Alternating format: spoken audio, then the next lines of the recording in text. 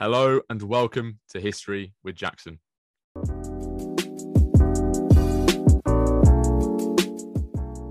Hi guys, we are back today with another episode of the English and British Monarch series. But today we are back with a special guest. We are here today with Deb from All Things Tudor. How are you doing, Deb? I'm doing great, Jackson. How are you today? I'm doing really well, thank you. And I must say, it's an absolute pleasure to have you here on the English and British Monarch series. And I'm really looking forward to talking about Edward VI with you. Well, likewise. And thank you very much for inviting me to be here. I look forward to working with you. No worries at all. And if you guys don't know, we'll talk about it a little bit later. But Deb has an absolutely fantastic platform called All About Tudor. And I'm really excited to talk about one of my least known about, that makes sense, least known about kings, Edward VI.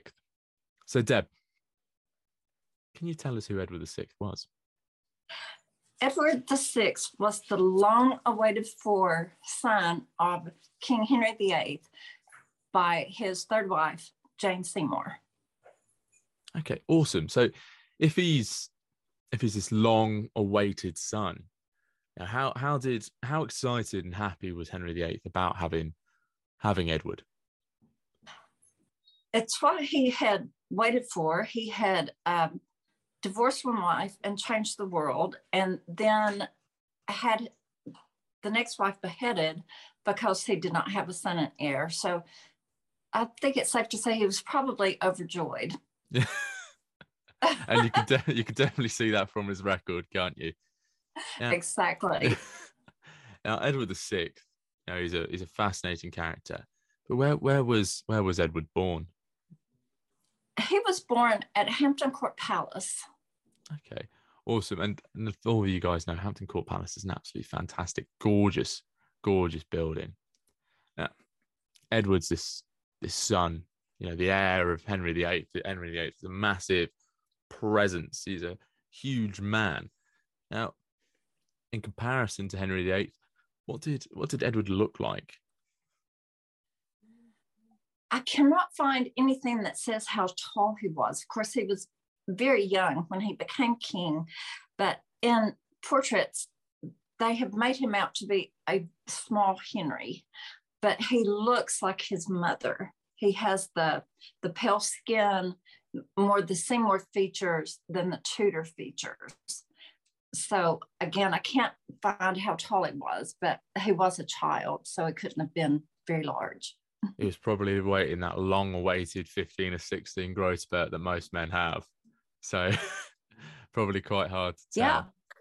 And that iconography that you mentioned as well is quite interesting, that he was pictured like Henry but looked like his mother. And that was probably a very interesting thing for painters to kind of depict. Now, we've looked at Edward physically, but what was he like as a person? He was very detailed. He literally kept a diary of his own events, not only things that happen in court, but things that happened to him. Just to be so young, it's interesting how he was so analytical about things. I found that very interesting. And that's a trait that we don't often see in the reign of his father, and it's definitely a trait that maybe stems from Henry Tudor, Henry VII, and it's not something that England would have quite possibly been used to in their monarchs at that point. That's a very good point. Now, Edward, we know he came to the throne at a young age, and we'll touch upon that later. But for such a young man, and I understand this is a changing world, it's the new Renaissance world, he's a Renaissance prince. Did he grow up close to his parents? Well, Henry doted on him, but of course at that time they were all raised by what we call nannies, nurses. They had their own households that took care of them. And he had teachers from a very early age. He was actually, I found this quote that he was the first English king to receive intensive education fit for his future role as a king. So he was taught early the different languages in Europe at the time, Latin, Greek, by the top teachers in Renaissance England. So he was well trained. And that's truly fascinating that England, especially Henry, is starting to come to terms with this new Renaissance world. He's starting to recognize the need for these skills in a Renaissance queen or king even. But what about his mother? Did he grow close? Was he close to his mother? Well, his mother unfortunately died a few days after he was born. So she never got to receive the accolades that Henry would have wished to give the queen that finally gave him a son. So he lived in the shadow of his mother, probably. And that's a really tough thing for particularly a Renaissance king or prince to have to do with, regardless of the fact that if you're raised by wet nurses or not. And it would be interesting to know the effect of that on Edward himself. Now, we've touched on what he was like, how close he was, but what was his early life like? What was he doing in this pre-reign period as Prince Edward? Well, his father died when he was only 9 years old. So he was brought up under a protectorate, it was called. So he was guided by this group of men, mainly his uncle, Somerset. So he really didn't have a lot of choices, is what I get. He was kind of told what to study, what to do. Here's how you're going to be. Here's how you're going to believe religiously. So he didn't have a lot of choices on his own. That's particularly interesting because he's had those choices taken away by Henry. And again, at a very young age, he's had those choices taken away by the protector, the Duke of Somerset. Now, the Duke of Somerset was the Lord Protector, and this was put in place after Henry VIII's death, which everyone can see in the Henry VIII episode of the English and British Monarch series. But how did Edward become king? When Henry died, he was next in line, and he was coronated on February 20th of 1547. He was only 9 years old, and he was so small, they had to make a special crown for him. They had to cut the ceremony short, and they also had to remove his spurs. I was intrigued to know they wore spurs because, you know, I'm a Nashville girl. They had to remove his spurs, his just a second. That's okay, don't worry. I take all these notes and then I can't find what I'm looking for. Just like a history person, isn't it? So 100%. Anyway, his robe, his ceremonial robe was too long. His crown was so large that they had to actually make a smaller one for him. And they had to remove his spurs so he wouldn't trip over them. So that's how small he was when he became king. And if anyone's ever dealt with 9-year-olds, you definitely know that would probably be an incredibly long ceremony for any person, let alone a 9-year-old, to sit through. And they're potentially dangerous things to be putting in the hands of a 9-year-old. So you can understand why they've made those judgments. And the crown is so heavy as well. That's true. He's been coronated. He's 9 years old. Can you walk us through these several key events in Edward's reign at home and abroad? Because England is still a massive, massive player in Europe at this point in time. Well, they were dealing with Scotland. A lot of interaction. Excuse me. Do you want me to ask the question again for you? Yes, let's start all over. Sorry about that. No, don't worry at all. Don't worry at all. And I hate to call it aggression because I don't want to get involved in all that. No. You take your time, don't worry. We good? Yes. Thank awesome. You. No, don't worry at all. Don't worry at all.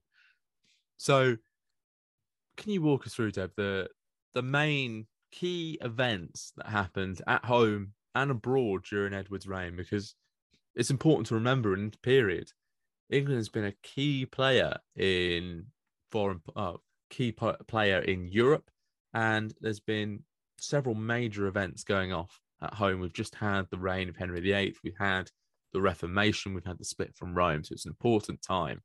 And Edward's walking into it pretty much blind as a child. So can you walk us through these main events? There were so many things. The number one thing was the war against Scotland.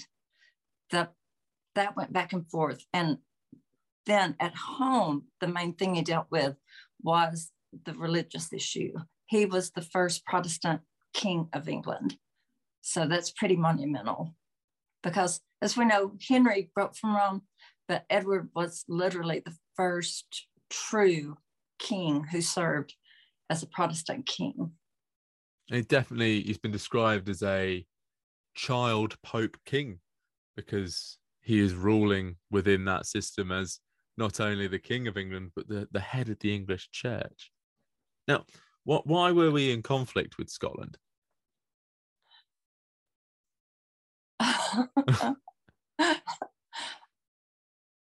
You were always in conflict with Scotland. So it was just the ongoing Scottish-English thing. Yeah. For lack of a better term. But I do know that when Edward was young, he was engaged for a few days to Mary Queen of Scots when she was just a very, very young baby, because Henry VIII was attempting to amend those differences. So he did try, at least. And that potentially could have been a very powerful alliance. But as we know, that Mary Queen of Scots went off to France and she married the French Dauphin, as I remember correctly, or hopefully correctly. So it's a very interesting period for Edward to be walking into. And you mentioned earlier he had a Lord Protector. Who was this Lord Protector within his minority government? That was his uncle. That would have been Somerset, Duke Somerset. And just how powerful was Somerset within this minority government? I would think from an American looking in that he was almost all powerful, which is a really good way to make other people angry at you. Yeah, and as we know from what happened to Somerset definitely angered quite a few people within the English political scene. Now, it's a short reign for a very young man, but it was short enough for people to form an opinion of Edward. What do people think of their king, Edward VI? They absolutely loved him, from what I can find. They had waited for this heir for so long, and they thought he was, as you pointed out earlier, a true Renaissance prince and was going to lead England into this new age, which we know eventually his sister Elizabeth did, but they loved him. And it's really interesting as well that he was given that name of Edward, which is a name of some of the greatest kings in English history. So even Henry, by the sounds of that, is even preparing England for that that new golden age, which, like you said, comes in with Elizabeth. Now, you've mentioned one engagement for young Edward with Mary, Queen of Scots. Did he eventually become a husband or a father? No, he didn't. Unfortunately, he died very young. So no marriage, no engagement. It's kind of a surprise. He became sick, and within 6 months he was gone. So they weren't prepared for it. I don't believe. And no one ever expects your king in a minority to die at a young age. They always expect a minority government to not end well, but never in this way. Now, obviously, Exactly. he's had a minority government and he came of age. But to have a minority government, you need to have a relationship with your barons, your nobles. What kind of relationship did Edward have with these high-profile figures within his government and his court? He, from the notes I read, he seemed to be very analytical. He took things, he was very pragmatic. He saw what they did, felt like he was learning how to do it better. And that seemed to me to be his stance, but I'm not an expert on Edward VI. That's just me looking in at what I've read about him. And that's completely understandable point to see that, if he's analysing these barons to learn how to do things better, he's actually got a role model for how to be a king and how to be a noble that many kings, as we've seen before in the series, as minors, didn't have those role models and didn't have those good role models like Edward had within this point. Now, we've mentioned he got quick, not got, I'll mention that again. Now, we've mentioned that Edward got sick at quite a young age. Can you tell us about this illness? It happened very quickly. In January of 1553, it was noted that he came down with a fever that continued to get worse. By April, it had disappeared. By June, they felt like he was completely fine. But suddenly he took ill again and was gone by July the 6th. So that's how quickly it happened. That's a very quick decline in his condition.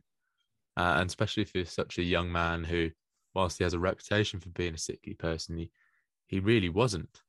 And it's quite sad to see such a potential leading light for the English monarchy pass away at such a young age. It really is. And lately scholars have debunked he was a sickly child theory, and that they feel like he wasn't really any sicker than any other child at that time. But it just happened so quickly that, there's still some debate over exactly what it was. Some people think it was TB. Others think it was a form of a bronchial pneumonia that he caught.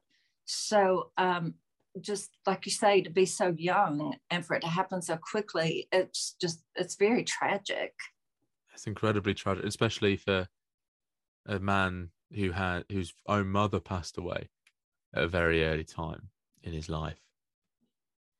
Now, Henry VIII passed the Act of Supremacy, and the Act, and an Act. I forgot the name of the Act. Never mind. I'll start again. So when Henry passed away, he passed an Act, his will, that outlined how his succession would be dictated, and he dictated it would be Edward, Mary, and then Elizabeth. Obviously, it's a difficult situation for Edward with the Reformation. Now, how did Edward navigate this difficult situation when he knew that his time was nearly up? Edward came up with his own device for succession, and he reverted back to making his own sisters illegitimate as his father had done for a while, and he named Lady Jane Grey as his heir because he wanted what he believed was a true Protestant to sit on the throne of England. And that's navigating those religious issues which have plagued England at that point for the past 40 years. So it's interesting to see that even Edward, as a young man, has a firm grasp on those difficulties that England faces. Now, Deb, as we always do in this series, I'm going to ask you to make a judgment on whether Edward VI was a good or a bad king. You can say that you don't have enough evidence, but I'd like you to make a judgment on if you think Edward VI was a good or bad king. I think he was a child, and it's difficult for me to pass judgment on someone that young. So I'm going to have to go neutral on this one. No worries. Completely okay. Completely okay. It lines up. He had a minority government. He did very little in terms of his own government and reigning. So very pragmatic answer. I like it, Deb. Thank you. No worries at all. I always love a pragmatic answer. Now, if our readers want to go off and learn, or listeners, and people watching want to go off and learn more about Edward VI, what do you recommend they go and look at? I actually found a list on Goodreads that is probably every book that has ever been written about Edward VI. So if they will just go to the app called Goodreads and type in Edward VI, you'll see a list of books that will give them maybe 30 books they can find. And it's all history, old books, new books. I mean, it's just a great assortment from bestsellers to little known historians. I was very impressed by the list that had been compiled. Oh, awesome. Thank you for letting us know about that, Deb. And I'll make sure that list is in the description below for all our listeners and watchers to go and have a quick look at themselves. And I know Goodreads is an absolutely fantastic app as well. A lot of historians use that. I think you use it as well, don't you, Deb? So where I write, I try to stay off of there unless I'm looking for a book, but it is an invaluable source if you're doing research. You can go in there and find a lot of good books and a lot of good recommendations. There we go, guys. We've heard it from Deb. So, and if people listening to this series want to go and listen to you more and interact with you more, Deb, where can they find you? Oh, thank you for that. I have actually started a podcast called All Things Tudor, and it debuted in January, so it is brand new. You can find me personally on all social media as the Deb ATL. You can also join my group called All Things Tudor. Just type that in the Facebook bar. And I have small accounts for All Things Tudor on Twitter and Instagram. So please come join me and 24,000 of your other best friends, where we do nothing but talk about Tudor history. It sounds like a Tudor historian's absolute heaven. It does. And definitely looking at some of the posts coming through, there is some amazing resources on All Things Tudor. So I would recommend that. And I'll make sure for you guys that all the links to Deb's social medias, everything, so All Things Tudor is in the description below for you guys to go and interact, listen, watch, and learn about all things Tudor. Now, well, thank you. Thank you very much, Deb, for coming on. I really appreciate it, and really appreciate spending this time with you talking about Edward VI. It's been great, Jackson. I have learned more from you than I ever imagined I would know about Edward VI. So I appreciate you having me on today. And I appreciate you coming on. Thank you very much. Now, guys, if you enjoyed listening and watching to me and Deb today on the English and British Monarch series, please make sure you like, review, rate on all platforms, any platform that you're listening or watching on.